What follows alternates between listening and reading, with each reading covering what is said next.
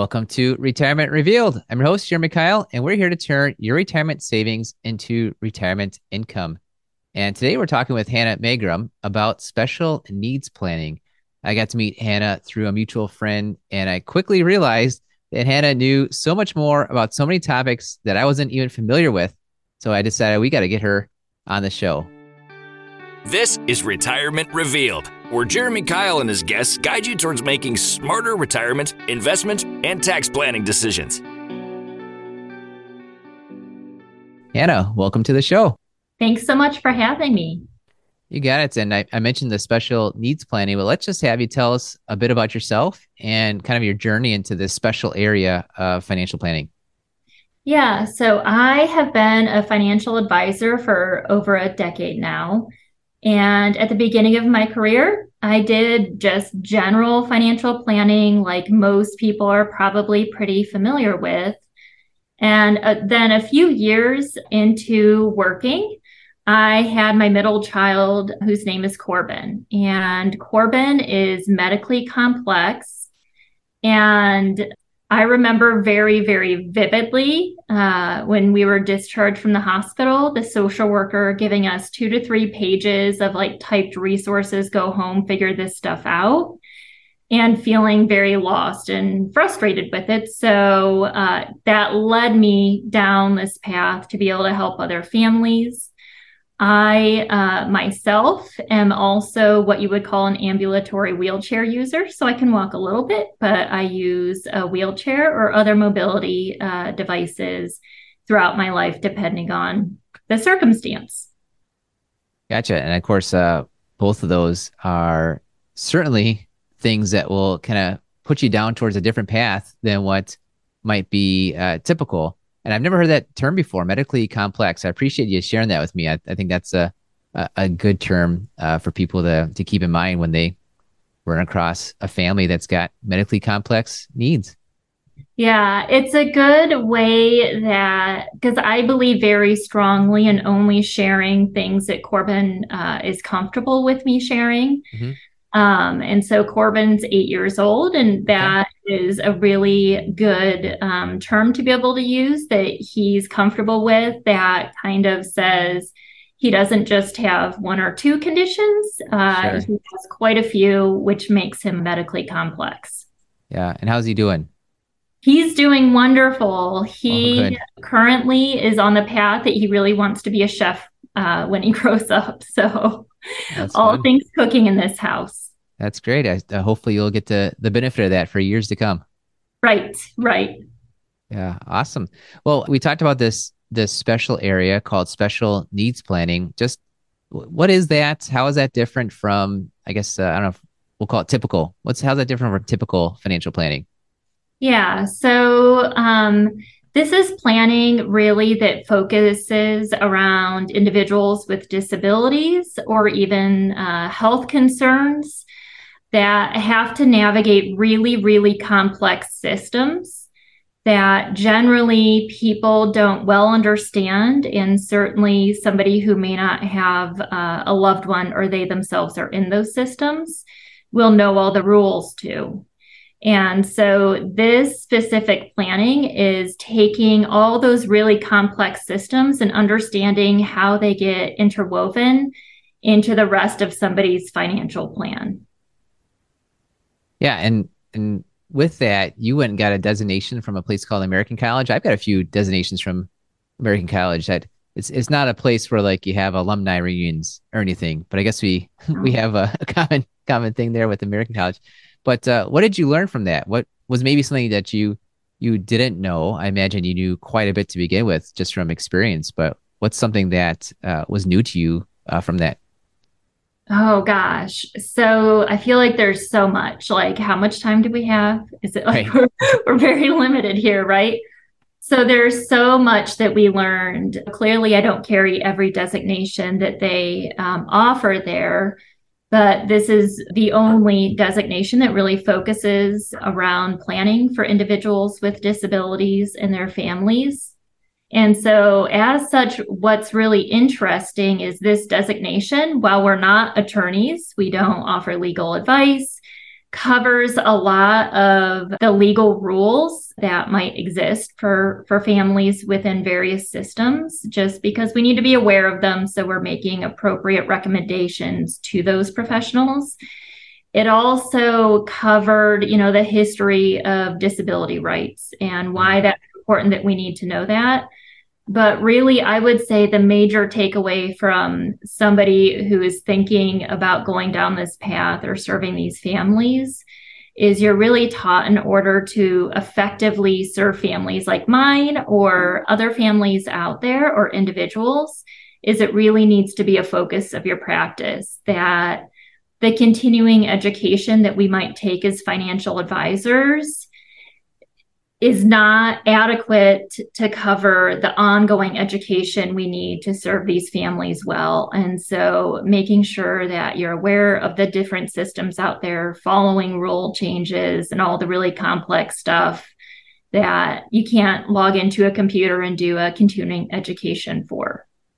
Yeah, you mentioned medically complex, but that turns into financially complex. And there's just a lot of complexities. We've got our specialty around retirement planning.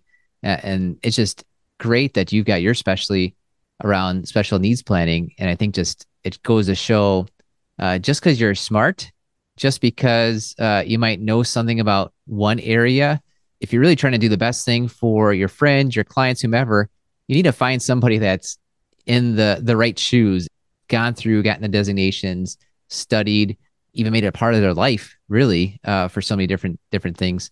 If you're trying to give somebody the best advice, and you're certainly doing that in the special needs area. Yeah, I kind of liken it to a hospital system. So pick whatever major hospital system that happens to be by you.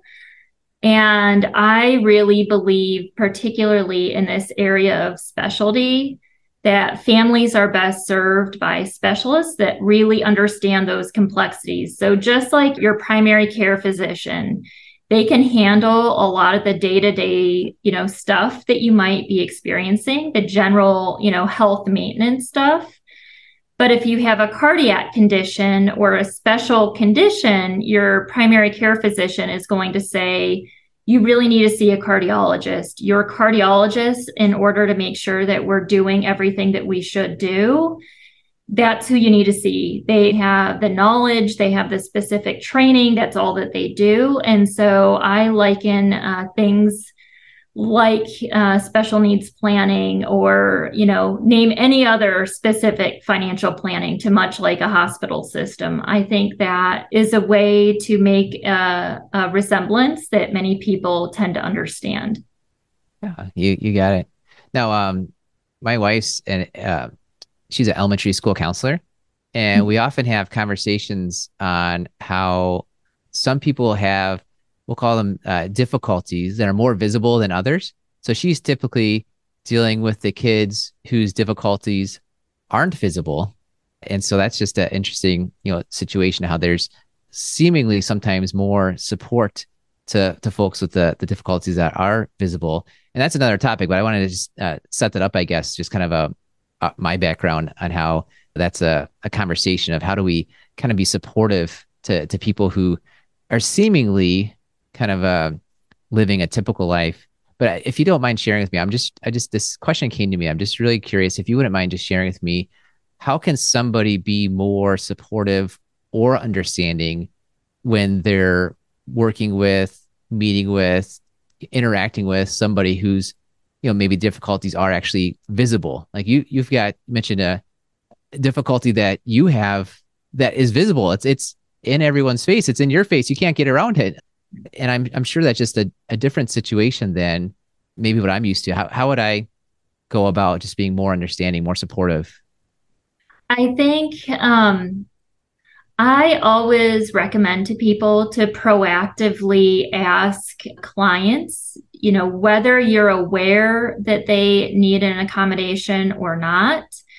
I think at the very least, if you're meeting with somebody, just asking, is there anything that our office can do, our practice can do, as far as what would be an accommodation, to make sure that you're able to fully participate in the extent that you can within these meetings, or that we can serve you effectively in whatever capacity that we are able to do. And I think I always say, it's interesting, Corbin, if he came in, you might not notice that he's got anything that's really different. There might be subtle things. And so I think just as a general rule of thumb, we always approach it that we never know somebody else's story. And so I think if you're having client meetings or hosting an event at your house, this is huge for somebody like me, is making sure that, particularly if you're aware or if you're not aware of, just, is there anything that we can do to make sure that if you need an accommodation, we can do that for you, whether that's food allergies or whatever that might be. And so just because I live in this world, my son is in this world, and my other two children and husband are kind of by association used to it. I think it's just always asking and opening up that conversation and never making an assumption based on meeting somebody, what they can or cannot do. Yeah, I appreciate you sharing that. And I think the proactive part is key. I'm just thinking through right here. I mean, like I said, there's so many visible, non-visible. We're dealing with clients. It could be all kinds of things where somebody might feel uncomfortable driving at night. And so if you expect them to meet with you at 5 p.m. in the winter, that might not, work out. There might be all kinds of things that wouldn't be kind of at first glance what you would expect. So I like that. Just almost making a standard practice to be proactive about it. And I think, bringing up winter, recognizing that somebody's needs might vary from season to season. The winter could be difficult for some people because it's cold. It can become snowy, things of that nature. Whereas the summer can also become equally difficult for other people for certain things. So that's why I think just having it as part of your common practice of making sure that we're asking, because that can go a long way in making sure that somebody has an accessible environment. It's Jeremy Kyle here, and I know you're listening to the Retirement Reveal podcast because you want to learn more about making great retirement decisions. I've created a free video course for you to do just that. Head over to 5stepretirementplan.com and sign up to receive this video training right in your email inbox. We broke down our 5-step retirement plan into bite-sized videos so you can get started on the retirement, investment, and tax planning you need to create a consistent retirement income. Go to 5stepretirementplan.com. Use the number or spell it out. You'll get there either way. 5stepretirementplan.com. Thanks for listening. And now for the rest of the show. I knew if I threw you a curveball, you would knock it out of the park. So I appreciate that, the understanding and going along with us there. Yeah. Awesome. Well, another thing I saw is just, I was reading up on the designation. The American College said that the designation was put together with the help of lawyers, financial planners, psychologists. And I thought, wait, psychologists, like I get the kind of the money, the numbers part. Like, tell me how a psychologist would come into play into this designation, into special needs planning. I feel like your wife would be able to pick up the answer to that. Yeah, I'm sure she could tell me and probably slap me across the face. Like, come on, have you paid attention in any way? No, and it's because the first whole section of this designation, we cover education law. And so it's learning what topics like IEP and 504s, as well as case history, actual cases that have gone to the Supreme Court or things of that nature. And so psychologists, as your wife would tell you, would say they can be a really integral part of administering all those services and supports within the school district. So they're really an important part of this designation, and really understanding all those services and supports that our families or individuals might need to rely on. Coming up in I like alliteration and different easy ways to remember things. But so far, we've got services, supports, and systems popping up throughout our conversation. And those are just, it's kind of just a different topic. Like, I don't read about that in the Wall Street Journal. And can you just give me an example of how, let's just go with the education system. Give me an example of how the different services or supports within the education system kind of apply to financial planning then. Yeah. So an example of how this might directly affect clients that I work with when I'm working on a financial plan, just you're a financial planner, right? You start to look at cash flow and figuring out what resources somebody might have for various needs, goals, whatever that might be. And so within the type of planning that I do, it's not uncommon to have families that are paying out of pocket, maybe for occupational therapy, physical therapy, speech therapy, you kind of name it. And so because I have all that additional training, I'm able to identify, hold on, are these things that possibly the school system should be providing through what's called an individualized education plan? And so for some of these families, I've been able to assist them knowing how to ask, because families, unless they've gone down that path before, don't always know how to ask or what a school system may provide. And so for some families, I've been able to assist them knowing how to ask. So then they could implement that. They could go to their school system. They could request those services and supports. And I've had some families that have been able to save a couple $100s a month, because then the school system is maybe providing that physical therapy or speech therapy, and that's been adequate. To the most extreme example, I've had some families actually save thousands of dollars because they were doing really intensive tutoring specifically. And so once they determined my child should be getting this stuff at school, and once the school said, we agree, that was a huge strain off the family's budget. They could use that money for other purposes, or quite frankly, maybe it just kept them from going into the hole. Yeah, and so far these terms, IEP, 504, those things, I'm hearing from my wife all the time. One thing she runs into is that some parents don't want to have a label kind of put on their child, and yet you're saying that having this, I'm going to change that wording to qualification. Like having that qualification might get them more services, and that's what she sees of like, you can't. You have all these rules. You have this system that's there, and until maybe the individual or family accepts or the ability for the school to add that name, add that word into the file, like they can't even do that system, because they have to put the resources towards the people that qualify on there. Right. That's have you run into that at all? How's that kind of worked out, or how can you kind of guide people through that mindset or thought? Yeah, so I have. So I am somebody that has a disability. So I think the first thing that is important to know is the word disability isn't bad.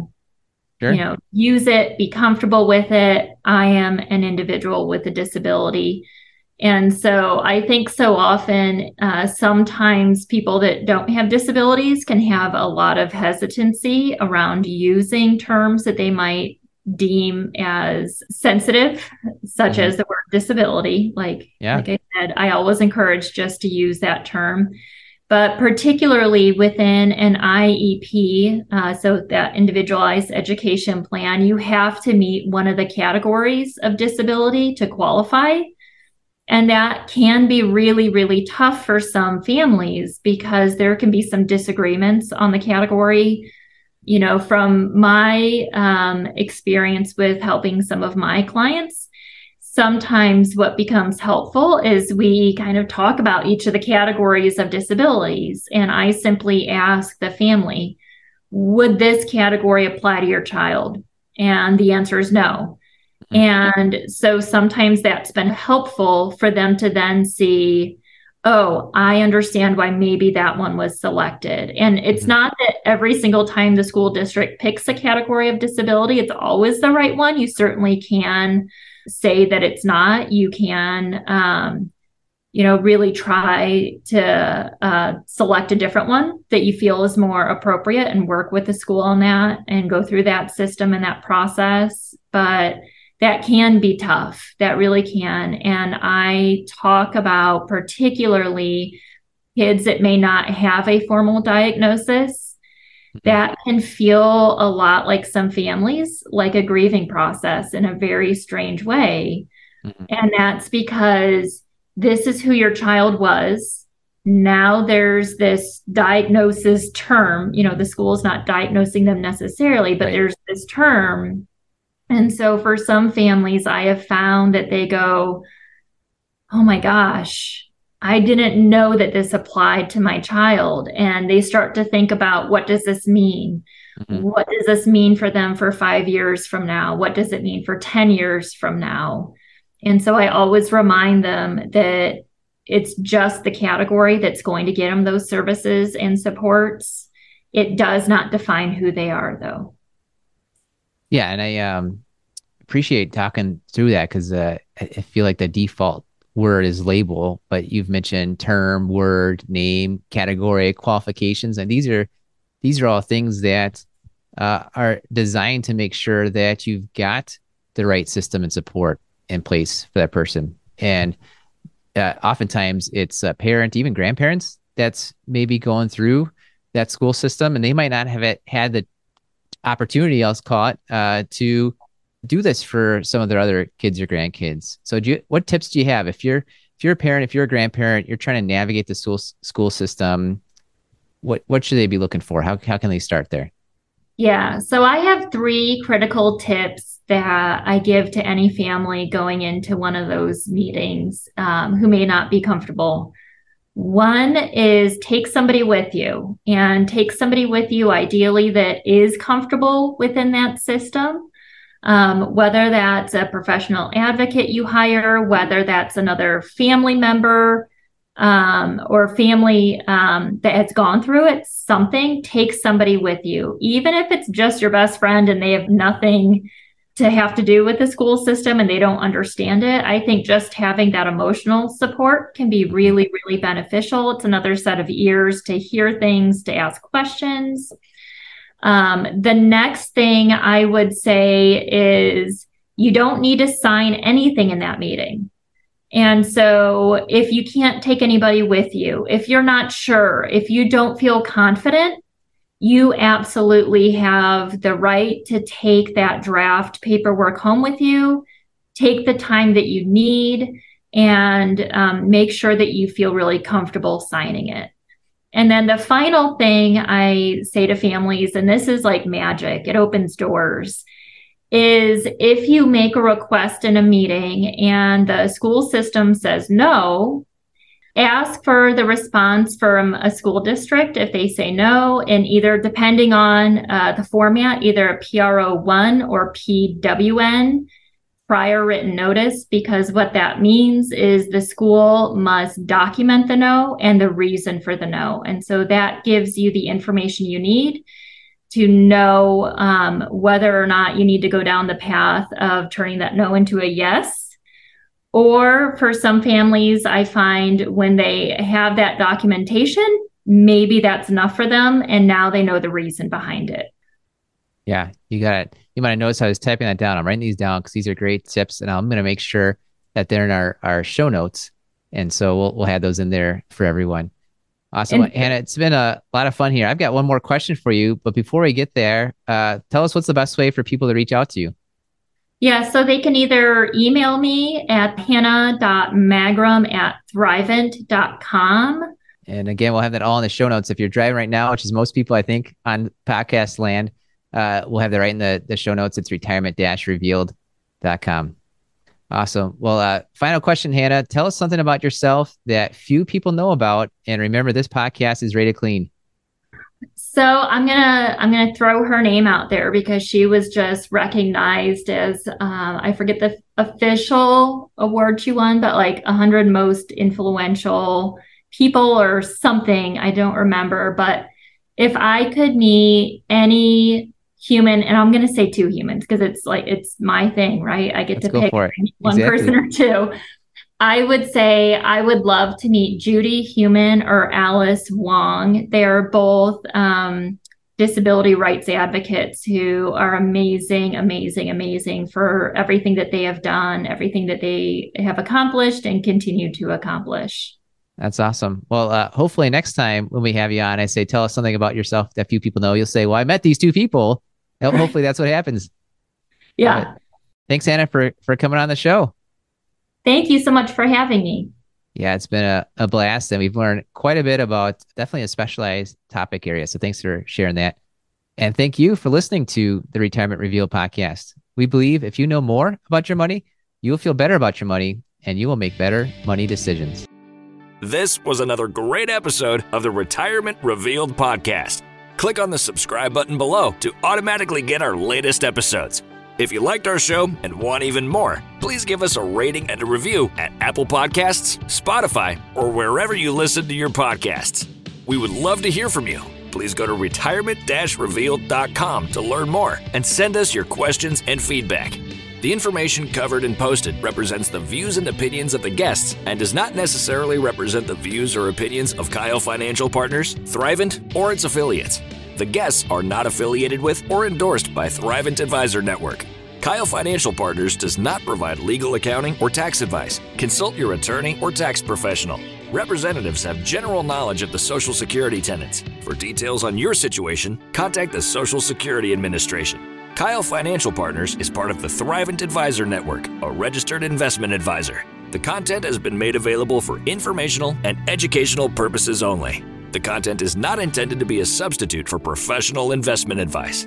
Always seek the advice of your financial advisor or other qualified financial service provider with any questions you may have with your investment planning.